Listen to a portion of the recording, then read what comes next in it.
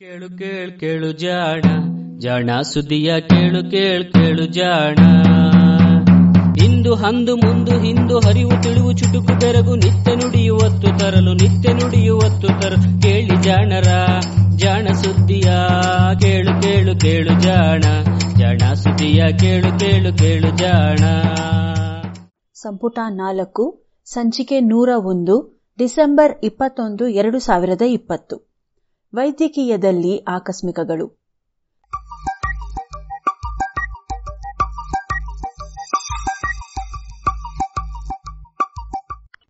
ಹಿಂಡಬೇಕು ಹಿಂಡಿ ಜಯಿಸಬೇಕು ಭಾಗ 2.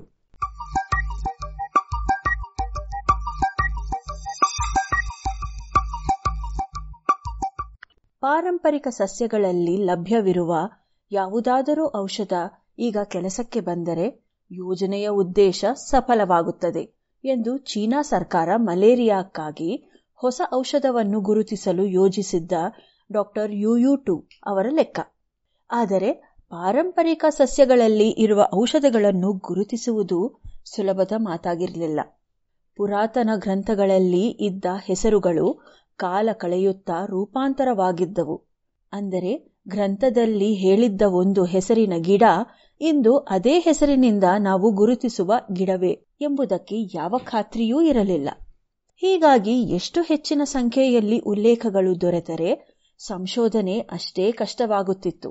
ಈ ಇಡೀ ಕಷ್ಟಗಳನ್ನೆಲ್ಲ ಸಹಿಸುತ್ತಾ 1971 ಜುಲೈ ವೇಳೆಗೆ 100ಕ್ಕೂ ಹೆಚ್ಚು ಗಿಡಮೂಲಿಕೆಗಳನ್ನು ವಿಶ್ಲೇಷಣೆಗಾಗಿ ಗುರುತಿಸಿ ಇಲಿಗಳ ಮೇಲೆ ಪ್ರಯೋಗಿಸಿದ್ದರು.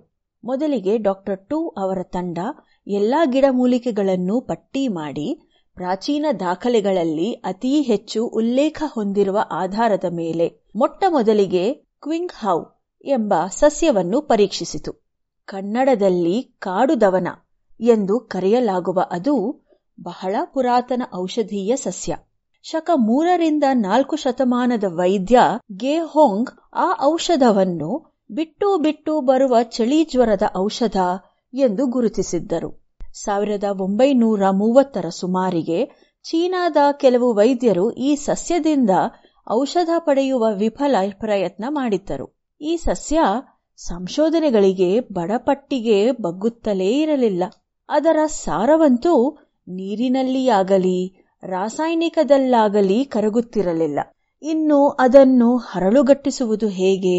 ಅವರ ಪ್ರಯತ್ನ ಅಲ್ಲಿಗೆ ನಿಂತು ಹೋಗಿತ್ತು. 4 ದಶಕಗಳ ನಂತರ ಅದೇ ಹತಾಶೆಯ ಅವಸ್ಥೆಯಲ್ಲಿ ಡಾ ಟು ನಿಂತಿದ್ದರು. ಆದರೂ ಈ ಬಾರಿ ಮತ್ತೊಮ್ಮೆ ಪ್ರಯತ್ನ ಮಾಡಲು ಡಾ ಟು ಅವರ ತಂಡ ನಿರ್ಧರಿಸಿತು. ಆ ಸಸ್ಯವನ್ನು ನೆರಳಿನಲ್ಲಿ ಒಣಗಿಸಿ ಅದನ್ನು ನೀರಿನಲ್ಲಿ ಸಣ್ಣ ಉರಿಯಲ್ಲಿ ಕಾಯಿಸಿ ಕಷಾಯ ಮಾಡಿ ಪ್ರಾಣಿಗಳಿಗೆ ಕುಡಿಸಿ ಪ್ರಯೋಗಿಸಿದರು. 4ರಲ್ಲಿ 1 ಪ್ರಾಣಿಗೆ ತಾತ್ಕಾಲಿಕ ಫಲಿತಾಂಶ ದೊರೆಯಿತು. ಇಡೀ ತಂಡ ನಿರಾಶವಾಯಿತು. ಸಫಲತೆಯ ಅತಿ ಹೆಚ್ಚು ಸಾಧ್ಯತೆ ಇರುವ ಔಷಧವೇ ಕೈಕೊಟ್ಟಿತ್ತು. ಬೇರೆ ಗತ್ಯಂತರವಿಲ್ಲದೆ ಮುಂದಿನ ಸಸ್ಯವನ್ನು ಪರೀಕ್ಷೆ ಮಾಡಲು ತಂಡ ಸಜ್ಜು ಮಾಡಿತು. ಹಲವಾರು ತಿಂಗಳ ಶ್ರಮ, ಆಶಾವಾದ ಫಲಿತಾಂಶ ನೀಡಲು ವಿಫಲವಾದಾಗ ನಿರಾಸೆ ಸಹಜ. ಅದು 1971 ಸೆಪ್ಟೆಂಬರ್ ತಿಂಗಳು. ಕ್ವಿಂಗ್ ಹೌ ಸಸ್ಯದ ಫಲಿತಾಂಶಗಳನ್ನು ದಾಖಲು ಮಾಡುತ್ತಿದ್ದ ಡಾ ಟು ಅವರಿಗೆ ಒಂದು ಉಲ್ಲೇಖಕ್ಕೆ ಪ್ರಮಾಣ ಲೇಖನ ಬೇಕಿತ್ತು. ಅವರಿಗೆ ಲಭ್ಯವಿದ್ದ ಕೆಲವು ಆಕರಗಳು ಸಮಾಧಾನ ನೀಡಲಿಲ್ಲ. ಸಾಕಷ್ಟು ಪ್ರಾಚೀನ ಆಕರವನ್ನೇ ನೋಡೋಣ ಎಂದು ನಿರ್ಧರಿಸಿದ ಅವರು ಪಾರಂಪರಿಕ ವೈದ್ಯ ವಿಜ್ಞಾನ ಸಂಸ್ಥೆಯ ಗ್ರಂಥಾಲಯದಲ್ಲಿದ್ದ ಗೆ ಹೊಂಗ್ ಅವರ ಮೂಲ ಕೃತಿಯ ನಕಲನ್ನು ನೋಡಿದರು. ಅವರಿಗೆ ಏನೋ ಒಂದು ವಿಷಯ ತಾಳೇ ಆಗುತ್ತಿಲ್ಲ ಅನ್ನಿಸಿತು. ಅವರು ಅಲ್ಲಿಯವರೆಗೆ ಓದಿದ್ದ ಆ ಗ್ರಂಥದ ಆಧುನಿಕ ಅನುವಾದಗಳಿಗೂ ಮೂಲದಲ್ಲಿ ಬರೆದಿರುವ ವಿಷಯಕ್ಕೂ ಏನೋ ವ್ಯತ್ಯಾಸವಿದೆ ಎಂದು ಅವರ ಒಳಮನಸ್ಸು ಹೇಳುತ್ತಿತ್ತು. ಆದರೆ ಪ್ರಾಚೀನ ಕಾಲದ ಭಾಷೆಯನ್ನು ನಿಖರವಾಗಿ ಅರ್ಥ ಮಾಡಿಕೊಳ್ಳುವಷ್ಟು ಪಾಂಡಿತ್ಯ ಅವರಿಗೆ ಇರಲಿಲ್ಲ. ಹೀಗಾಗಿ ಅವರ ಮುಂದಿನ ಹೆಜ್ಜೆ ಪ್ರಾಚೀನ ಕಾಲದ ಭಾಷೆಯ ಅರಿವು ಇದ್ದ ಪಂಡಿತರನ್ನು ಹುಡುಕುವುದು.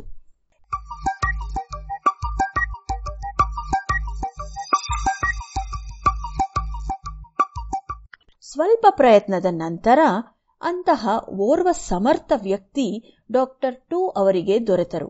ಇಡೀ ಯೋಜನೆ ರಹಸ್ಯವಾದುದರಿಂದ ಆ ಪಂಡಿತರಿಗೆ ಹೆಚ್ಚಿನ ವಿವರ ಹೇಳುವ ಅವಕಾಶ ಡಾಕ್ಟರ್ ಟೂ ಅವರಿಗೆ ಇರಲಿಲ್ಲ. ಹೀಗಾಗಿ ಕ್ವಿಂಗ್ ಹೌ ಸಸ್ಯದ ಇಡೀ ಅಧ್ಯಾಯವನ್ನು ಆಧುನಿಕ ಭಾಷೆಗೆ ಅನುವಾದ ಮಾಡಿ ಕೊಡುವಂತೆ ಹೇಳಿದರು. ಕೆಲವು ಸಂಶಯಗಳನ್ನು ನಿವಾರಣೆ ಮಾಡಿಕೊಳ್ಳುವ ಸೋಗಿನಲ್ಲಿ ಆ ಸಸ್ಯದಿಂದ ಔಷಧ ಪಡೆಯುವ ಪ್ರಾಚೀನ ವಿಧಾನವನ್ನು ಅಕ್ಷರಶಃ ಕರಾರುವಕ್ಕಾಗಿ ಅರ್ಥ ಮಾಡಿಕೊಂಡರು. ನಂತರ ಮತ್ತಿಬ್ಬರು ಭಾಷಾ ಪಂಡಿತರನ್ನು ಭೇಟಿ ಮಾಡಿ ತಾವು ಅರ್ಥ ಮಾಡಿಕೊಂಡಿರುವ ವಿಷಯ ಸರಿಯಾಗಿದೆ ಎಂದು ಖಚಿತಪಡಿಸಿಕೊಂಡರು. ಅಲ್ಲಿಯವರೆಗೆ ಅವರು ಪಾಲಿಸುತ್ತಿದ್ದ ವಿಧಾನ ಎಲ್ಲಿ ಎಡವಿದೆ ಎಂಬ ಅಂದಾಜು ಅವರಿಗೆ ಸ್ಪಷ್ಟವಾಯಿತು. ಅವರ ಪಾಲಿಗೆ ಅದು ಯುರೇಕಾಗಳಿಗೆ. ಕ್ವಿಂಗ್ ಹೌ ಸಸ್ಯದಿಂದ ಔಷಧವನ್ನು ಪಡೆಯುವ ವಿಧಾನವನ್ನು ಗೇಹೊಂಗ್ ಅವರು ತಿಳಿಸಿದ್ದು ಹೀಗೆ. ಕ್ವಿಂಗ್ ಹೌ ಸಸ್ಯದ ಅರೆಬಲಿತ ಇಡೀ ರೆಂಬೆಯನ್ನು ಎಲ್ಲಾ ಎಲೆಗಳ ಜೊತೆ ಕತ್ತರಿಸಿಕೊಳ್ಳಬೇಕು. ಅದನ್ನು ಕೂಡಲೇ 2 ಶೇಂಗ್ ಸುಮಾರು 400 ಮಿಲಿಲೀಟರ್ ತಂಪಾದ ನೀರಿನಲ್ಲಿ ನೆನೆಸಿ ಕೆಲ ನಿಮಿಷಗಳ ನಂತರ ಅದೇ ನೀರಿನಲ್ಲಿ ಇಡೀ ರೆಂಬೆಯನ್ನು ಎಲೆಗಳ ಜೊತೆಯಲ್ಲಿ ಚೆನ್ನಾಗಿ ಹಿಂಡಬೇಕು. ನೀರಿನ ಬಣ್ಣ ಬದಲಾಗಿ ಅದು ಕಮಟ ಪರಿಮಳ ನೀಡುತ್ತದೆ. ಆ ಹಂತದಲ್ಲಿ ನೀರಿನ ಸ್ವಾದ ಕಹಿಗೆ ಬದಲಾಗುತ್ತದೆ. ಹೀಗೆ ಆಗುವವರೆಗೆ ಹಿಂಡಿದ ಆ ನೀರನ್ನು ಕೂಡಲೇ ಜ್ವರ ಉಳ್ಳ ರೋಗಿಗೆ ಕುಡಿಸಬೇಕು. ಡಾಕ್ಟರ್ ಟೂ ಅವರ ತಂಡ ಅನೇಕ ತಪ್ಪು ಹೆಜ್ಜೆಗಳನ್ನು ಇಟ್ಟಿತ್ತು.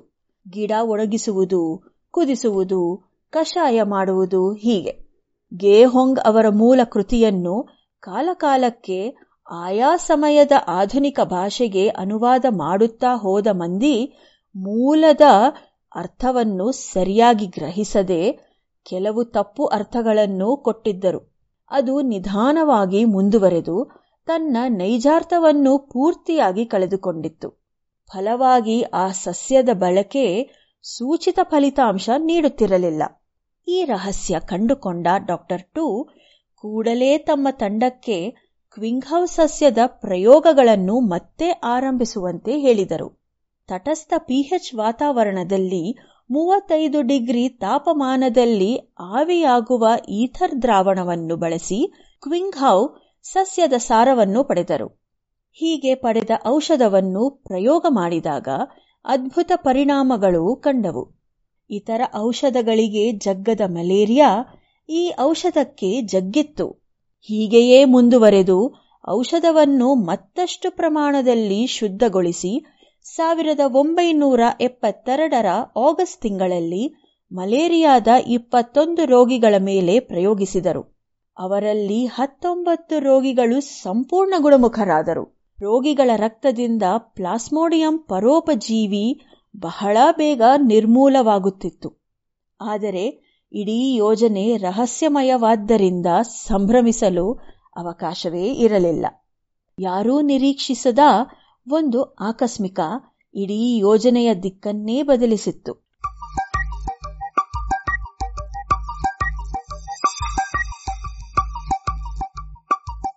ಔಷಧದ ರಾಸಾಯನಿಕ ರಚನೆಯನ್ನು ತಿಳಿಯಲು ಮುಂದಿನ ಪ್ರಯತ್ನ ನಡೆಯಿತು. ಕಾಲಾವಕಾಶ ಕಡಿಮೆ ಇದ್ದುದರಿಂದ ಒಂದು ಗುಂಪಿನ ತಜ್ಞರು ಸಾಮಾನ್ಯ ವಿಧಾನಗಳಿಂದ ಔಷಧದ ರಾಸಾಯನಿಕ ರಚನೆ ಪತ್ತೆಗೆ ಪ್ರಯತ್ನಿಸಿದರೆ, ಮತ್ತೊಂದು ತಂಡ ಮೊದಲ ತಂಡದ ಫಲಿತಾಂಶಗಳ ಆಧಾರದ ಮೇಲೆ ಕೆಲವು ಅಂದಾಜಿನ ರಾಸಾಯನಿಕ ರಚನೆಗಳನ್ನು ಬಳಸಿ ಪ್ರಯೋಗಾಲಯದಲ್ಲಿ ಅವನ್ನು ಕೃತಕವಾಗಿ ತಯಾರು ಮಾಡಿ ಪರಿಣಾಮಗಳನ್ನು ನೋಡುತ್ತಿತ್ತು. ಹೀಗೆ ಮಾಡುವಾಗ 1973ರಲ್ಲಿ ಕೃತಕವಾಗಿ ತಯಾರಿಸಿದ ಒಂದು ರಾಸಾಯನಿಕದಲ್ಲಿ ಕೀಟೋನ್ ಎನ್ನುವ ಗುಂಪಿನ ಭಾಗ ಸೇರಬೇಕು ಎಂದು ಡಾಕ್ಟರ್ ಟೂ ಅವರಿಗೆ ಅನ್ನಿಸಿತು. ಅದನ್ನು ಕೂಡಿಸಿ ಔಷಧದ 2 ಅಣುಗಳನ್ನು 2 ಬದಿಗೆ ಜೋಡಿಸಿದರು. ಈ ಸಂಯುಕ್ತದ ಪರಿಣಾಮ ಮೂಲ ಔಷಧದಷ್ಟೇ ಚೆನ್ನಾಗಿತ್ತು. ಮೂಲ ಔಷಧ ನೀರಿನಲ್ಲಿ ಕರಗುತ್ತಿರಲಿಲ್ಲ. ಆದರೆ ಕೀಟೋನ್ ಗುಂಪನ್ನು ಸೇರಿಸಿದ್ದ 2 ಅಣುಗಳ ಸಂಯುಕ್ತ ನೀರಿನಲ್ಲಿ ಸುಲಭವಾಗಿ ಕರಗುತ್ತಿತ್ತು. ಔಷಧದ ತಯಾರಿಕೆಯಲ್ಲಿ ಇದು ಪ್ರಮುಖ ಹೆಜ್ಜೆಯಾಯಿತು. ನಂತರ ಮೂಲ ಔಷಧದ ರಾಸಾಯನಿಕ ಸೂತ್ರ ಕೂಡ ಪತ್ತೆಯಾಯಿತು. ಅದನ್ನು ಆರ್ಟಿಮೇಸೆನಿನ್ ಎಂದು ಕರೆದರು.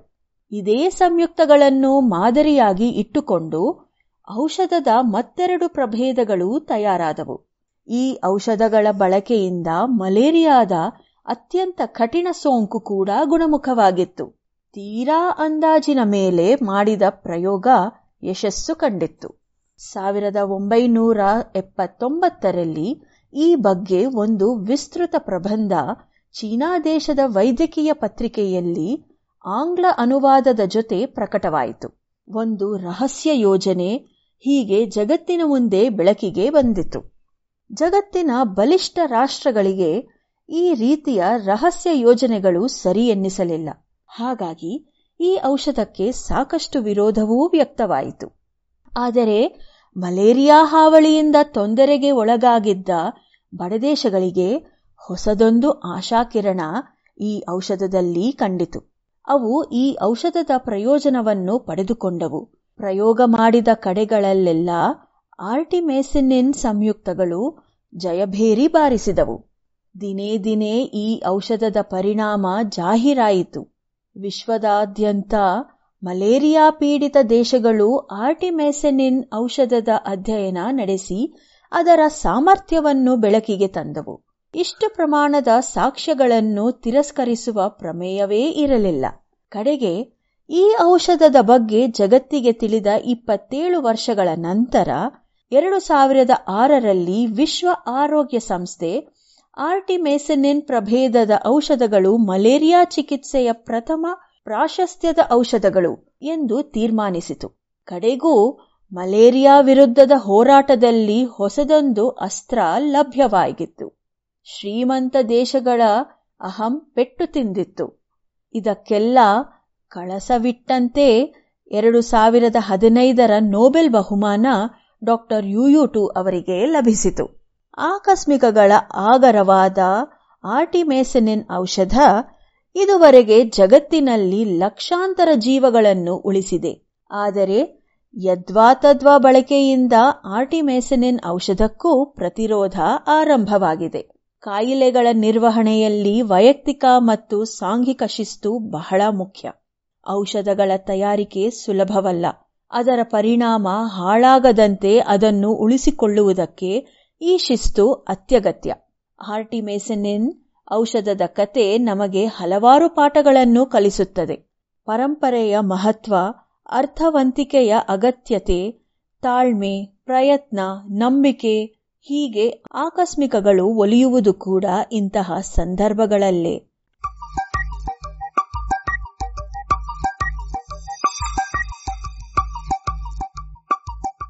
ಇದು ಇಂದಿನ ವೈದ್ಯಕೀಯದಲ್ಲಿ ಆಕಸ್ಮಿಕಗಳು. ರಚನೆ ಕಿರಣ್ ಸೂರ್ಯ, ಜಾಣಧ್ವನಿ ಅಶ್ವಿನಿ.